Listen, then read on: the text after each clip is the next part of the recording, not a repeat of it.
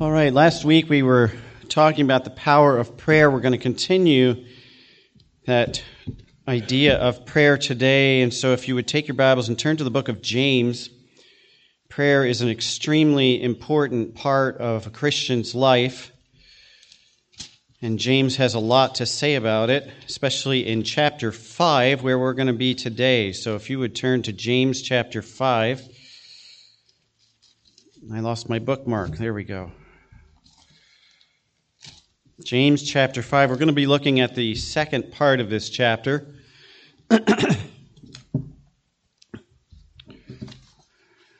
As I said last week, we looked at the importance of prayer in the church, in the life of the believers, and how it is the power, or our lifeline to the power of God that's available to us. And as we looked at Acts chapter 12, when Peter was released from prison miraculously, supernaturally, through the work of an angel from God, we see that God can accomplish the impossible. And so we're going to look at some more aspects of that in our prayer today as we read James chapter 5. We're going to start at verse 13. James 5:13, and we'll read down through verse 18. Chapter 5 of James, starting at verse 13 down through 18, the Bible says, "Is any among you afflicted? Let him pray. Is any merry? Let him sing psalms. Is any sick among you? Let him call for the elders of the church and let them pray over him, anointing him with oil in the name of the Lord. And the prayer of faith shall save the sick, and the Lord shall raise him up. And if he hath committed sins, they shall be forgiven him. Confess your faults one to another, and pray one for another, that ye may be healed. The effectual fervent prayer of a righteous man availeth much." Elias was a man subject to like passions as we are, and he prayed earnestly that it might not rain. And it rained not on the earth by the space of 3 years and 6 months. And he prayed again, and the heaven gave rain, and the earth brought forth her fruit. Let's stop there this morning, and we'll have a word of prayer, and then we'll get into our message. So bow with me if you would. Lord, we thank you that you've given us your word. Thank you that it is available to us to look into at any time. And as we study this passage this morning, Lord, we know that prayer should be an important part of our life, and yet we need to evaluate ourselves to see if it is. Lord, we lack and are weak so often, and I believe it's because we ignore you so often. And so, Lord, as the disciples asked, as Jesus taught them, they said, "Lord, teach us to pray." So through your word today, I pray that you would teach us to pray more effectively. Help us to be obedient to the things that you're going to teach us today. Help us to be ready to receive these things from your word. And Lord, I need your help and power. I need your spirit. So fill me with your spirit, I ask. And may the words that are spoken today be your truth, and that we might be challenged by your word, and that you will accomplish what you have ordained your word to do today. So we thank you in Jesus' name. Amen. The power of prayer we talked about last week. We saw a great example of that in Peter being miraculously released from prison, as I said. And I made mention of what Jesus said that we need to remember. He said, if you have faith as the grain of a mustard seed, you can move mountains. Now, I don't think we get the full scope of that statement. If you have faith as the grain of mustard seed, you can move mountains. Okay? And if we start to really think about that, and we think about our lives and our prayer lives specifically, I think we start to realize how little faith we really have. And therefore, we pray in very little faith. And James talks here about the prayer of faith, having faith in our prayers, and it's demonstrated in several different ways. But I want to look at this in James chapter 5, because what we see here is similar to what we saw in Acts chapter 12 last week, that prayer is the power of God in our lives, or helps us connect with the power of God in our lives. And in order to live in his power, we must be praying continuously. We saw last week when Peter was in prison, the church prayed for him continuously without stopping. And God answered their prayer. But how often do we really engage ourselves in prayer like that? And how is our lack of faith really reflected in how often we don't pray? And so James exhorts us here about our prayer lives in chapter 5. And he basically says that a life lived in faith should be defined by prayer. It's not something that we just add to a life of faith. It's not something that kind of happens because we believe in the Lord. It should be defined. Our lives should be defined and marked by prayer, and literally continuous prayer. And James continues that here. And so he says in verses 13 through 15, there are 3 different conditions in our life that should be marked by prayer, or that should be our response. That prayer is our response to these circumstances. He says, first, are you afflicted? So in affliction, in trials and tribulations, what's the response? Pray. And then he says, are you cheerful? And what's the response? He says, sing psalms, but psalms really are prayers of praise. So he says, pray. And then the third one, are you sick? Those people who are in physical sickness, what is their response? Well, as we'll look at in just a minute, these people are almost too weak to pray for themselves, and so they ask others to pray. But no matter what our circumstances are, James says our life should be marked by continuous prayer. That should be the hallmark of a Christian's life. And so prayer, not just prayer itself, but the prayer in faith and the prayer of faith should be practiced in every condition of our life, a continuous thing. That's how we live by faith, not by sight. We pray according to God's promises. We pray for God's power. We pray for God's provision. But we pray. That should be who we are as God's people. And so I want to take some time and just look more specifically at what James talks about in these different conditions of life and how we're to respond to them in prayer. And he starts and he says, are you afflicted? The remedy, obviously, is prayer. Now, the word afflicted here is the Greek word kakapatheo, and I'll give you a quiz on that later, okay? But it means hardship or suffering. Okay, so we're not talking about physical sickness necessarily. This is hard stuff in life. When you're under affliction, persecution. In fact, if you're using another version other than King James, your Bible may actually use the word suffering here. Okay, are you suffering? Now, to understand that, I think we need to understand the context of the passage and who we're reading and who it was written to. This is James, not the Apostle James that was with Jesus. This is James, the half-brother of John, the elder at the Church of Jerusalem, that is writing this. And he introduces himself, right, in chapter 1, verse 1. He says, James, the servant of God and the Lord Jesus Christ, to the 12 tribes which are scattered abroad, greeting. And so when you hear that it's James and he's writing to the 12 tribes, that brings up the idea of Jews, the Hebrews. That's the 12 tribes. And so he is writing to Jews, but he's not writing to just any Jews. He is the elder at the church at Jerusalem in the early church, very early in church history. And so the church in Jerusalem, remember, was made up of mostly Jewish believers at this point. And that's how he addresses this book. He's writing this around 45 AD, and that would be less than 15 years after Christ ascended to heaven.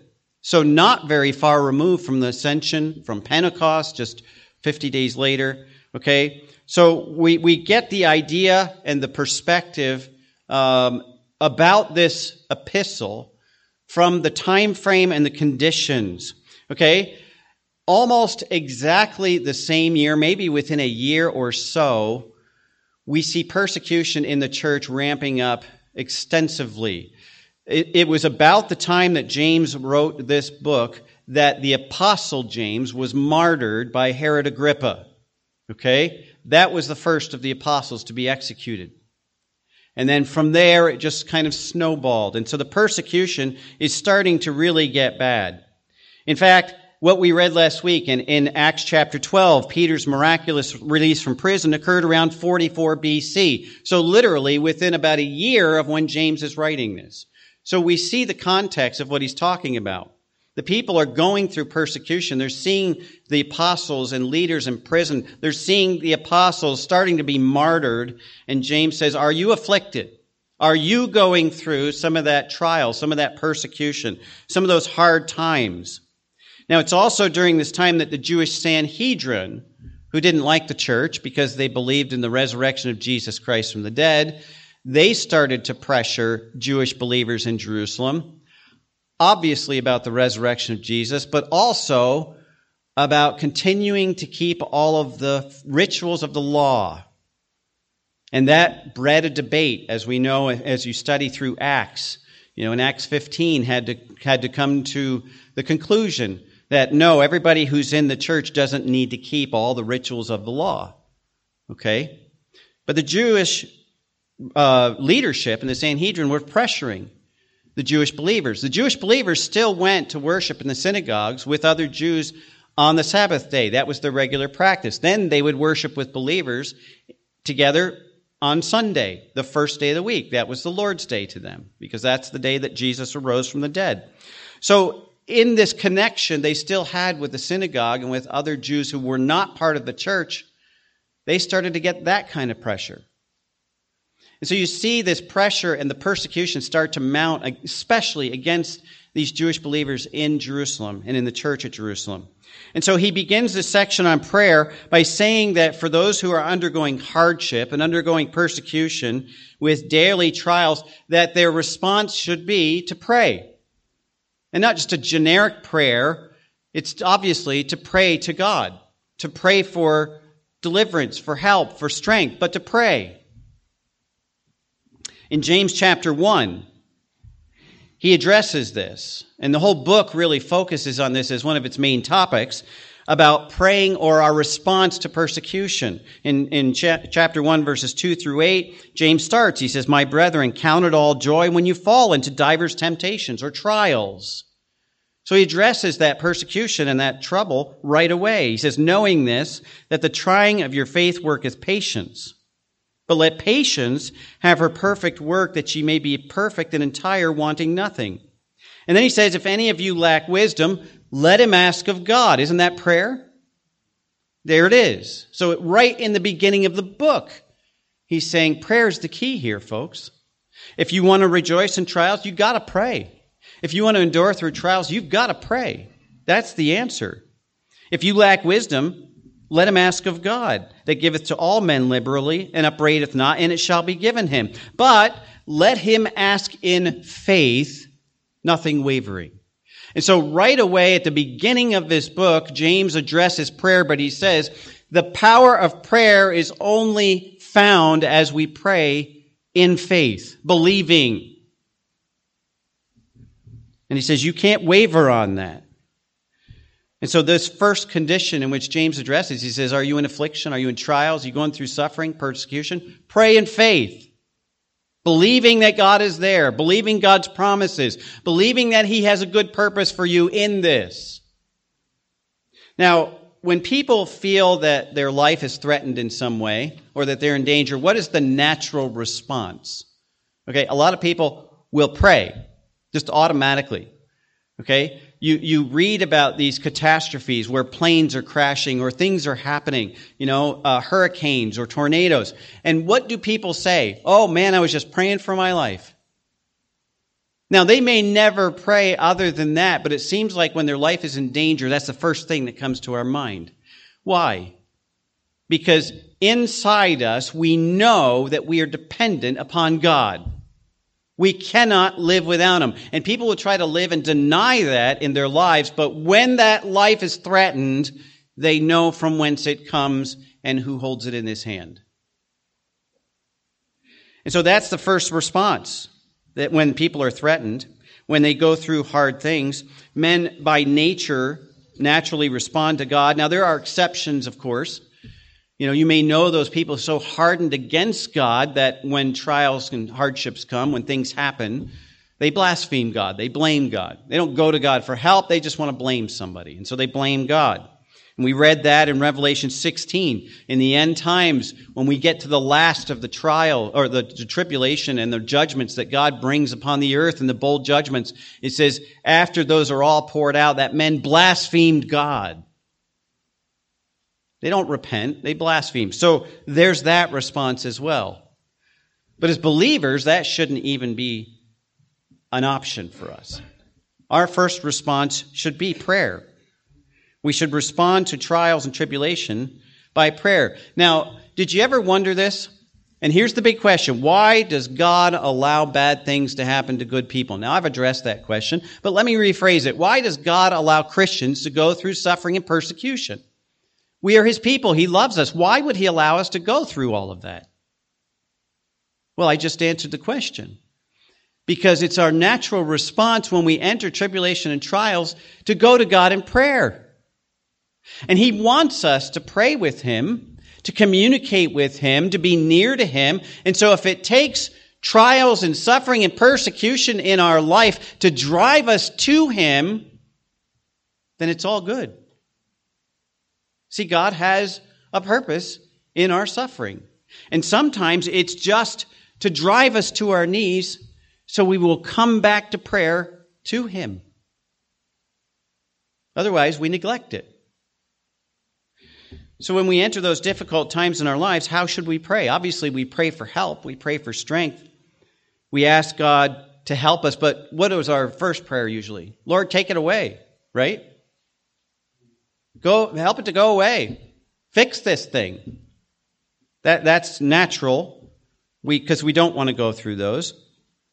But how often do we pray, Lord, I don't know how long this is going to last, but give me endurance, give me strength. And James says, give me patience. That as long as this lasts, I know you have a hand in it. And there's a purpose for it, so give me patience. Do we pray that? Not really. I mean, we can joke about it, because, and the old saying, be careful what you pray for because God may give it to you. If you pray for patience, what's God going to do? He's going to put you in circumstances that require patience. Okay, and that's what James says right at the beginning. He says, if you lack wisdom, let him ask of God. Don't go to God in prayer and say, Lord, I want patience, but make it easy and give it to me now. That's not going to work. Lord, I want to know how to be a good soldier, to endure hardship, but make my life easy. It's not going to work. When we pray, we shouldn't just pray, God, remove the trial. Take away the persecution and the suffering. If you go back in the previous 6 verses of James chapter 5, James addresses trials and persecutions, and he says that we should endure. If you look at verses 10 through 11, he says, take my brethren, the prophets who have spoken in the name of the Lord for an example of suffering, affliction, and of patience. Behold, we count them happy which endure. You have heard of the patience of Job. There's the example. I mean, he's the ultimate example of patience and suffering. And it says, we have seen the end of the Lord, or the purpose of the Lord, that the Lord is very pitiful and tender mercy. God does care about us when we're going through those hard times, but He has a good purpose in it. And if God is trying to give us literally good gifts that come from His hand through these experiences of tribulation and trial, then why are we praying immediately, Lord, take it away? He wants to do good things in our life through these things. And so our first response obviously should be prayer, but it should be more about praying for patience to see His hand in this. Praying for endurance and strength to get through it no matter how long it lasts, because God has a good reason for it.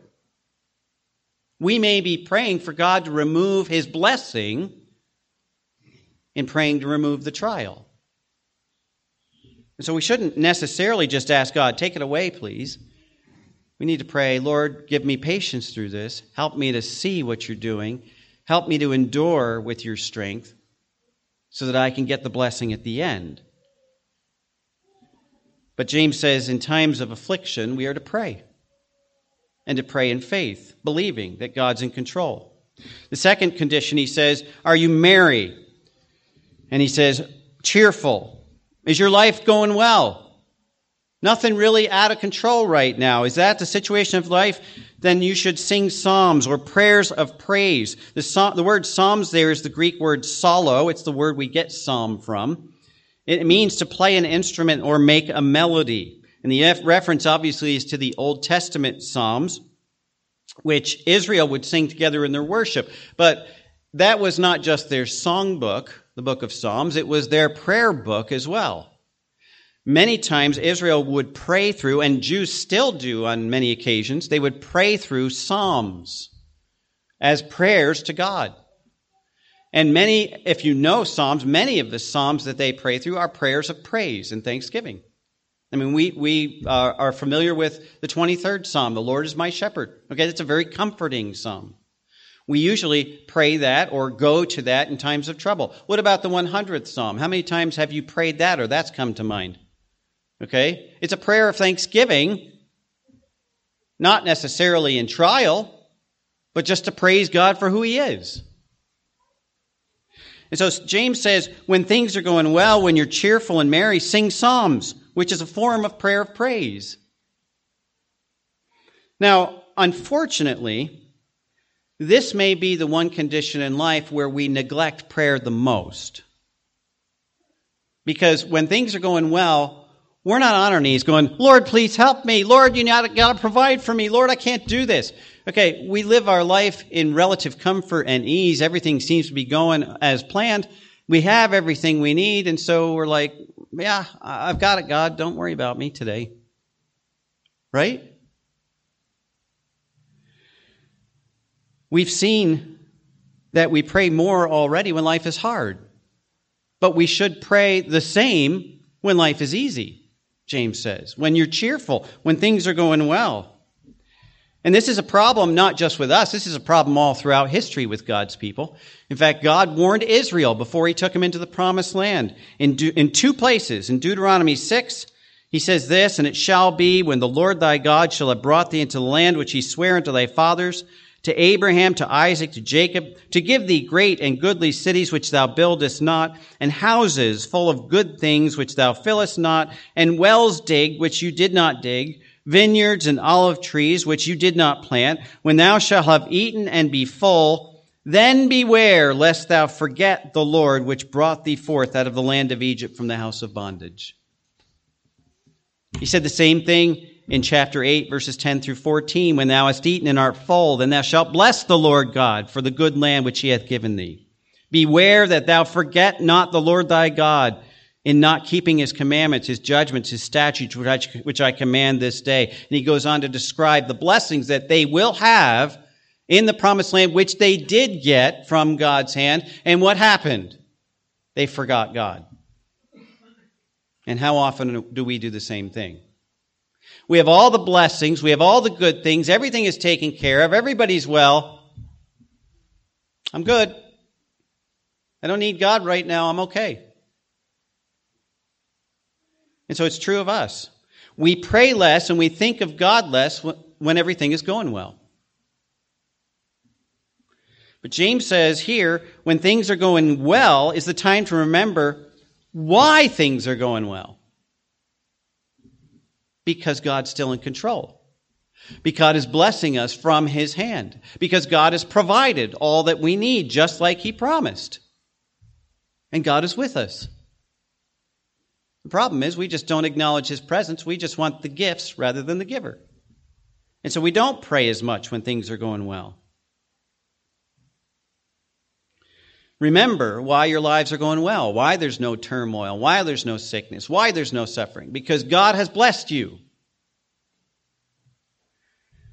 And as we remember that, then we should praise the Lord in prayer and in singing His praises, James says. So the prayer shouldn't get less when it's okay, when we feel good. The prayer should be the same. We should continue in prayer. And here we have an opportunity to praise God more. Instead of spending time asking Him for help and asking Him to provide, we can thank Him for His help and thank Him for His provision. And praise Him because He's a good God. And if we truly live by faith, then we believe that all things come from God's hand, whether they be good or bad, just as chapter 1, verse 17 tells us. All good gifts come down from the Father of lights, with whom there is no variableness of turning. Now, actually, that passage is in the context of suffering, and so those good gifts come through suffering, but even apart from suffering, all things come from Him. And so our prayer life shouldn't change when things are going well. So James says here in verse 13, when life is hard, pray for endurance. When life is good, pray with thanksgiving and praise. But pray. We have to keep praying. And then thirdly, he gets to verse 14, and here's a third situation. He says, are you sick? And what's our response to sickness? Call for the elders to come and pray, anointing me with oil in the name of the Lord. Now, there's not a command for the sick person specifically to pray, but obviously, we're going to pray when we're sick, hopefully. But this verse has probably proven to be one of the most difficult passages in the New Testament to clearly interpret and apply based on the vast differences of opinion by leading theologians and pastors for probably the past several centuries. Okay? And this is a challenge, I have to tell you. Some will say that this passage is not referring to physical sickness at all. Okay? And there's some credence to that. Let me explain. They say it's referring to extreme spiritual weakness due to suffering and persecution which they have undergone. That could be very true considering the context that we've already looked at. There's extreme persecution and suffering already happening in the church at Jerusalem to the very people he's writing to. And so it could be they've just gotten to the point where they can't take it anymore. And because of their response to the suffering, now they're burdened down with sin as well. We'll see that later in the chapter. And they can't even pray for themselves. And so James says, call for the elders to come and pray over you. And so that's one way to look at this. And they say when a believer goes through so much trouble in his life that he's literally worn out spiritually and cannot pray for himself anymore, then he's to enlist the help of the leaders of the church to pray for him. Now, the leaders in the elders represent the church as a whole. So really, he's petitioning the whole church for their prayer support, but specifically to call for the elders to come and pray. Now, again, that interpretation has a lot of merit, especially based on verse 15, which references sin in the life of the one who is sick here. And it could be that's why he's sick, because he succumbed to sin. In fact, in the last two verses of this chapter that we didn't read yet, refer to a spiritual brother restoring one who is caught or weakened in sin, and they literally save a soul from hell. Okay? So this interpretation of this talking about spiritual weakness, the one who is sick, spiritually sick, cannot pray by himself, and so he calls the elders to pray for him. I think that's a good way to take the passage as a whole, considering all of the context. Okay? But I also believe there's a different focus in verse 14 specifically than just that. Now, another way to look at this sickness is that it is a physical sickness, and I believe that's true as well. And this text infers that. The Greek word for sick in verse 14 is astheneo, okay, the first word, astheneo. And it carries the idea of extreme physical weakness or illness. There's other places in the New Testament that use the same word to refer to this physical weakness. And in every place, it doesn't have spiritual weakness in mind. It talks about physical infirmities. People who are lame came to Jesus and he healed them. That was astheneo, a physical sickness. Okay? And so in verse 15, when you get to the second instance of sick, in verse 15, it says that the prayer of faith shall save the sick. That's a different word. That's the word kamno in Greek. And that means one who is weak to the point of fainting. So that's an extreme situation where you're now debilitated and really can't even support yourself to stand up on your own 2 feet. So we're talking about physical sickness to the point of a debilitating illness that saps your strength to the point where you're literally fainting, passing out, and cannot sustain your own activity in life. You can't live a normal life. And so with that background for this word sick, and the fact really that nothing else in this passage is used symbolically, then I have to take verse 14 and 15 at face value, believing that it's talking to a person who is literally weakened through extreme physical illness, and also that the anointing with oil is literally for the elders to anoint with oil as they pray over the person. Because it's not symbolic. There's nothing else symbolic here. So I believe that James is saying in verses 14 and 15, for the one who's suffering a debilitating sickness in their body, which has rendered them incapable of functioning in everyday life, that they're to call for the elders to come to physically pray over them, anoint him with oil in the name of the Lord, and that's exactly what the verse says. And so that's exactly what I believe should be done. Now, there's multiple evidences of faith. I talk about the prayer of faith. This is a prayer of faith or an act of faith in this process. If you believe that all Scripture, as 2 Timothy 3 tells us, if all Scripture is profitable for us today, then we can't dismiss this as a cultural thing that they did during Jesus' day or during the days of the apostles. Okay, it's written by James to the church. This James is still applicable to us today, so we can't dismiss it and say, well, that's what they did then, but we don't do that now. Those who don't believe that this is a literal command for us today and that we should just interpret it spiritually, when it gets to the anointing with oil, they will symbolize that, as I mentioned. And so they say this was symbolic of the Holy Spirit, so the elders are to pray, and the anointing means they're to pray in the power of the Holy Spirit, that the Holy Spirit would do his work in the body of the sick person, restore them. Now, I agree with that. Okay, that's exactly how the elders should be praying. But I don't believe the oil is just symbolic in that. Now, the only other reference to the Scripture to anointing with oil you find in Mark chapter 6, verse 13. This is when Jesus sends his disciples out for the very first time.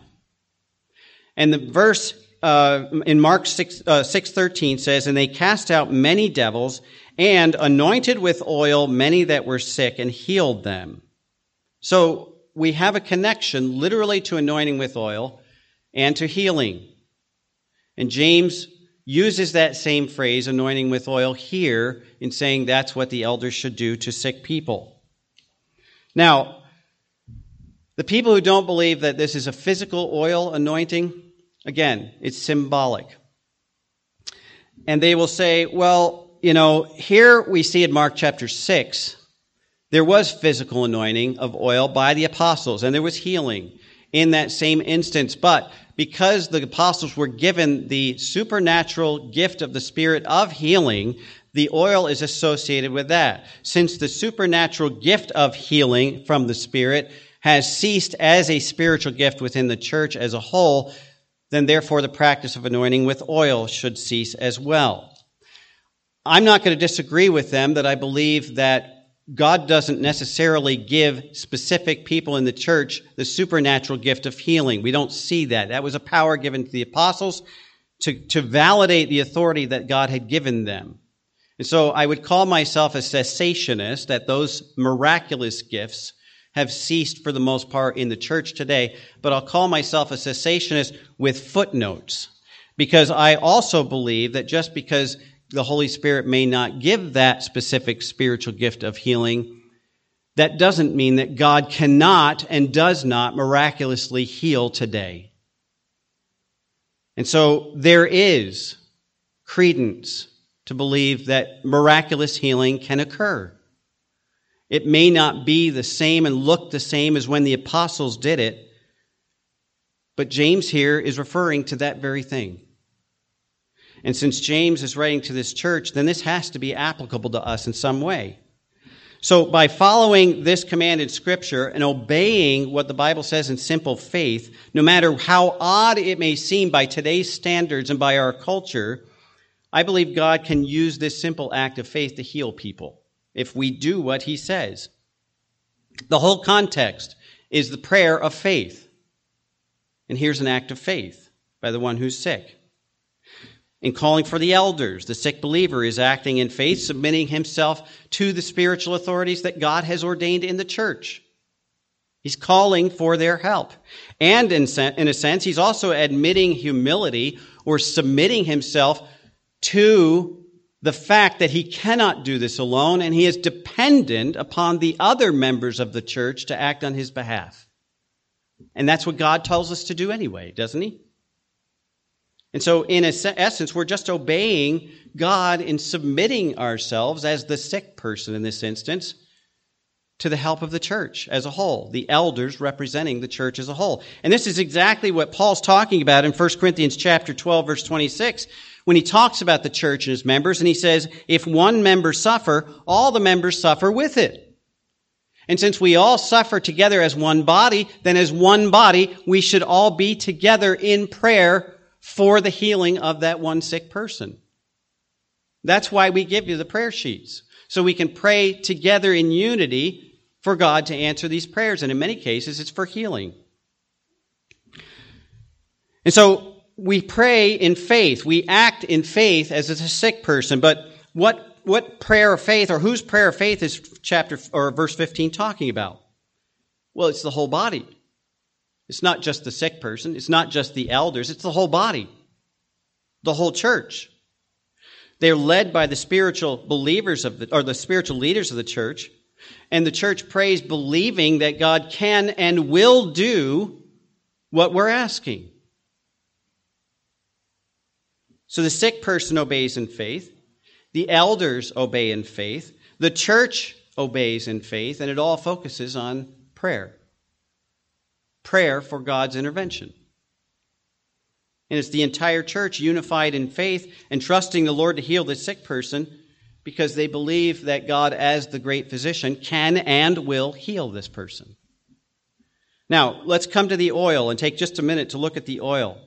There are some, as I mentioned, who say that the oil is symbolic. There are others who believe, yes, you should use the oil because in Bible times, oil was medicine. They used it as a medicinal application. And so that's what this is talking about. In fact, today in the Mideast, people there still use olive oil as a medicine in many applications. And many of them literally put it on their entire bodies because it protects their skin from the damaging rays of the sun. It brings health benefits in other ways. And so olive oil is used as a medicine. And many people will say, well, that's the application here. Well, if that's the case, then God is telling us here through James in this chapter that when you get sick, instead of calling for the doctor to prescribe your medicine, you should call the pastor to prescribe your medicine. And if that's the case, I can tell you absolutely that you don't want to call me when you get sick and ask me what you should be taking. Okay? I can't do that for you. Now, I might be able to help you with a mosquito bite or poison ivy, maybe hay fever, okay? But when we're talking about the kind of illness that James is referring to here, I have no idea. Now, here's the perspective, and I'm going to give you the warning. I had a great aunt that lived to be 103, and she lived the last 50 years of her life eating Snickers and drinking Pepsi every day. Is that the cure? Maybe. I don't know. So don't come to me asking what medicine you should take. That's what God has given us doctors for. Okay? So should we pray then for miraculous healing rather than just normal healing through medical treatment? Absolutely. Because we know God can heal miraculously. But God has also given us doctors and medicine to help us get better. Okay? So many times that healing will come through the care of a physician or the medicine that we have to take. That brings up another question. And by the way, before I get to that question, let me just remind you, does God really want us to pray for miraculous healing? Jump down to verse 17 and 18 very quickly. Why does he give us this example of Elias, who a man subject to like passions as we are? He's saying he's just like you. And then he said he prayed earnestly that it may not rain, and it rained not on the earth by the space of 3.5 years. God changed the weather because of this man's prayer. Now that's miraculous intervention. And why would God put that miraculous intervention in this context if he did not want us to pray for miraculous healing? It wouldn't make sense to me in any other context. Okay? So yes, we should pray for miraculous healing. But then there's the question, should we go to doctors in the first place? I had a friend who grew up in a family that was in a cult that believed God would heal, and they never went to doctors, they never used medicine. Okay? And that was fine and good. And then an aunt died from a disease that she could have been healed from. And they had questions. And then one day, as a small child, my friend was playing in his yard, and his father accidentally ran over his arm with a lawnmower. And that ended their belief that God could heal despite the circumstances without help from other people. They rushed him to the hospital. They broke protocol within this cult. They were basically exiled because they didn't believe in faith that God would heal, but it saved my friend's life. This is not a valid application that because God can miraculously heal, we don't use doctors and medicine. Okay? That's extremism. God uses doctors and medicine. In fact, if you read through the book of Acts, written by Luke, you see that Paul himself many times had his beloved physician, Luke, by his side.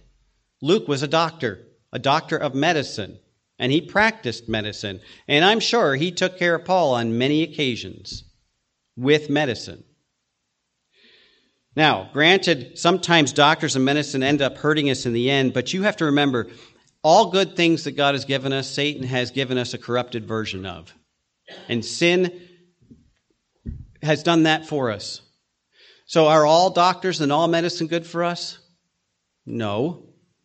But has God given us doctors and medicine to help us? Yes. So it's not avoid them because God will heal me. It's trust God to heal you. Sometimes miraculously, sometimes through medical procedures. Now, getting back to the oil very quickly, I believe then that this oil is not symbolic. It's not a medicinal thing, but it says that it should be applied. It should be anointed on the person. The word anointed means rubbed. Okay? It's not the oil that heals, but it's an act of faith and obedience. It's symbolic in a sense, and as we apply it, it demonstrates the power that we believe in the power of the Holy Spirit in this person to heal, but it's still a physical application. And so in the anointing with oil, the elders are petitioning, again, the Holy Spirit to work his power in this sick person to relieve them of this physical illness. Now, there's one more phrase at the end of verse 14 we cannot ignore because it's extremely important. It just doesn't say anointing with oil. It says, in the name of the Lord. In whose power does healing come? Where do we get everything that we have, including strength and health? From God. And so here, as the prayer is done and as the oil is anointed on the person, it must be done in the name of the Lord, recognizing that it's the power of God who is accomplishing this. It's faith in God why we do this. And by using the name of Jesus Christ in this practice, then we recognize under whose authority this is being done and whose will we are seeking. And so it literally focuses on the Lord, not on the sick person. It's what God will do through them and in them. And so we can't skip over that in the name of the Lord. And that brings us to verse 15. It says the prayer of faith will heal the sick. Now, does this mean that it's always God's will for us to be healed from physical illness? There are people who will tell you that, and they are false teachers.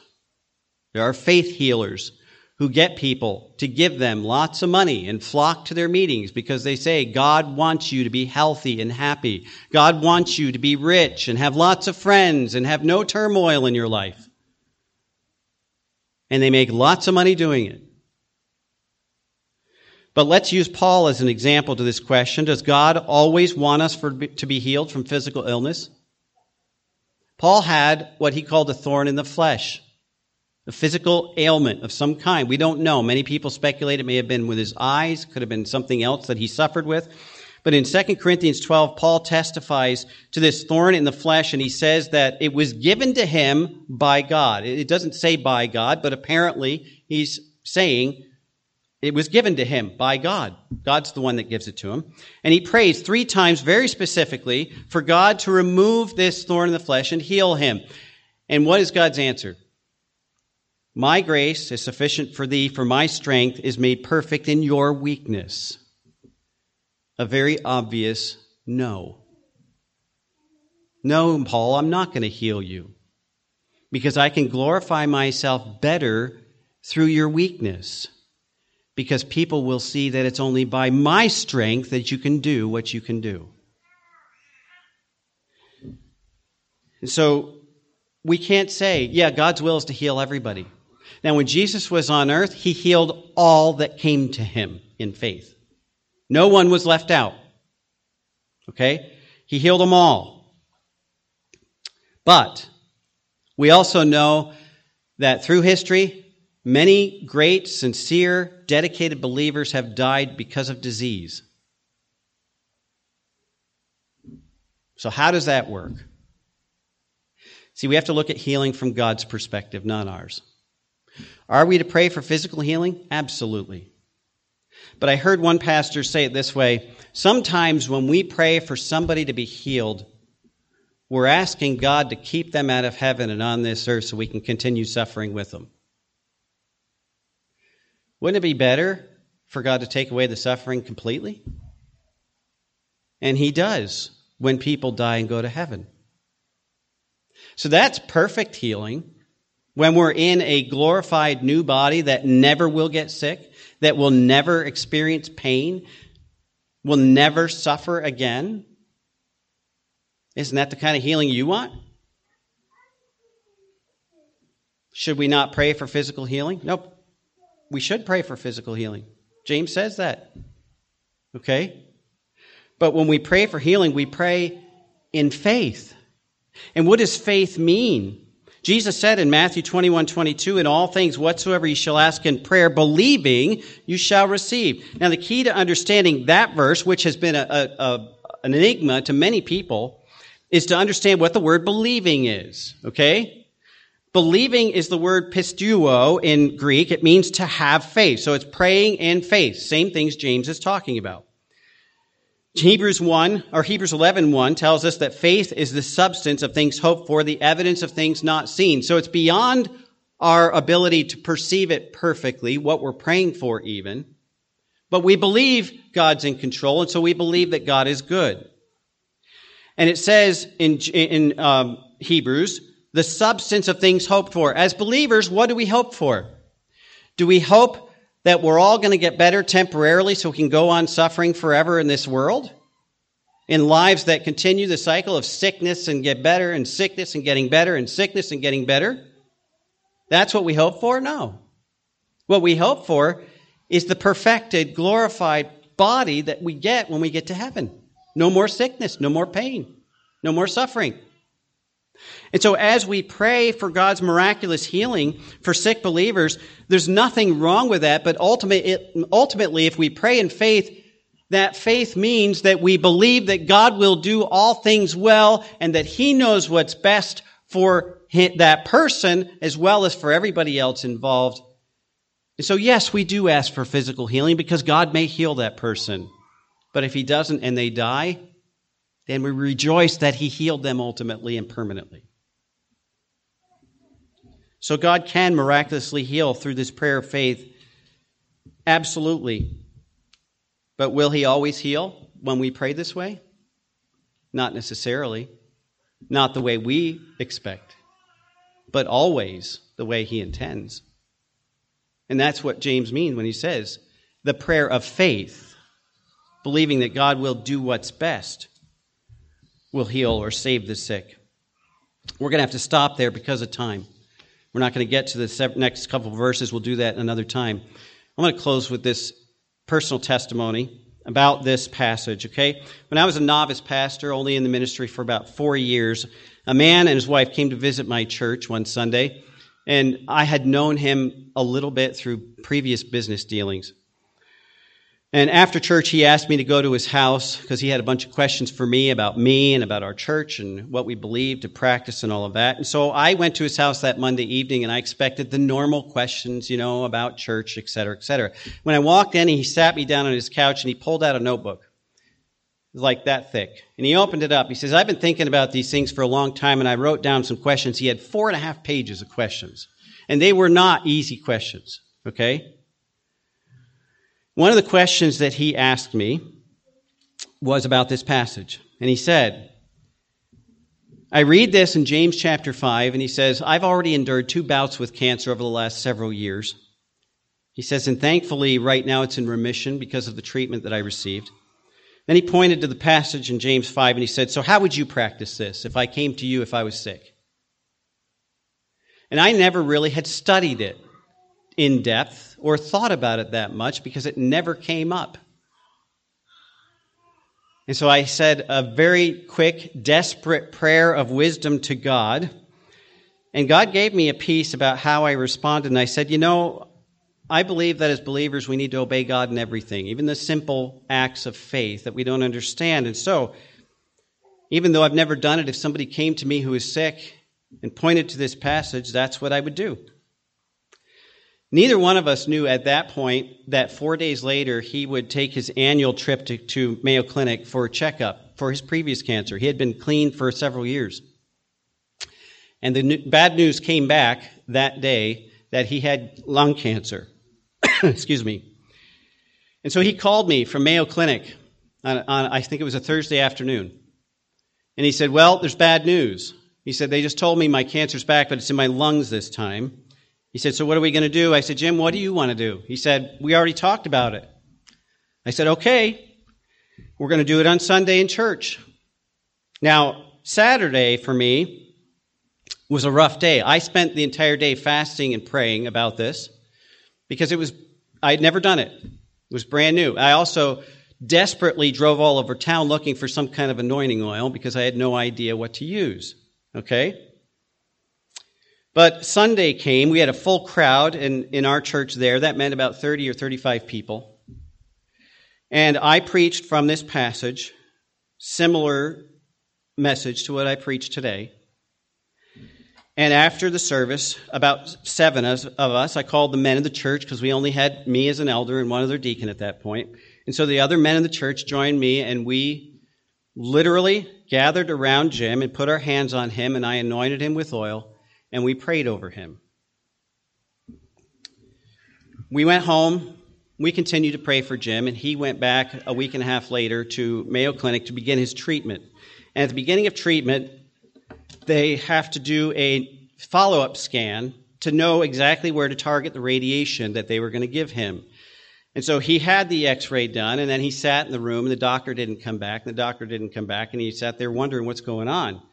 Is it worse than it was? And finally, the doctor comes back with a puzzled expression, and he says, I spent all this time looking, and I keep comparing them, and there's nothing on the second scan. It's gone. He said, it shows in the first one, but there's no cancer there. Jim said, of course there's not.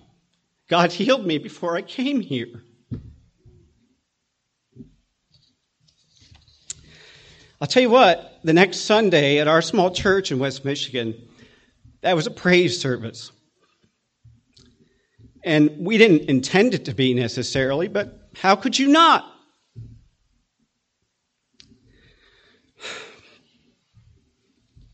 That's why I carry this bottle of oil with me to every service that I lead, because I will never want to miss the opportunity to bring down the power of God in someone's life by following God in simple obedience and prayer.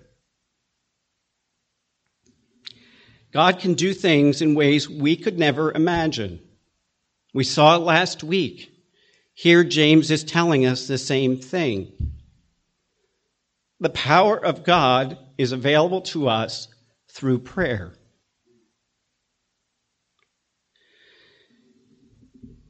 Do we pray that way in faith, believing that God can do what he says he can do? And that's why James says here, the effectual, fervent prayer of a righteous man availeth much. How much are we missing of God's blessing because we don't pray? I encourage you, I beg you, make prayer a priority, because you will see God work in your life like you never have before. But you must pray in faith. Father, we thank you that you love us. We thank you that you have promised that you will take care of us, that you will heal our diseases. And it doesn't always look the way we expect it to look. But Lord, help us to always pray in faith. Help us to obey you in simple faith, trusting you and doing what you say in your word. Not questioning the outcome, not questioning the process, but knowing that you are the all-wise God who wants what's best for us. So help us to accept those gifts from your hand and to acknowledge you in prayer always, in good times, in bad times, in sickness, and in health. May we go to you every day diligently, fervently, seeking your will for our lives. Thank you for what you're going to do in each one of us and through each one of us as we trust you and obey you. And we pray this in Jesus' name. Amen.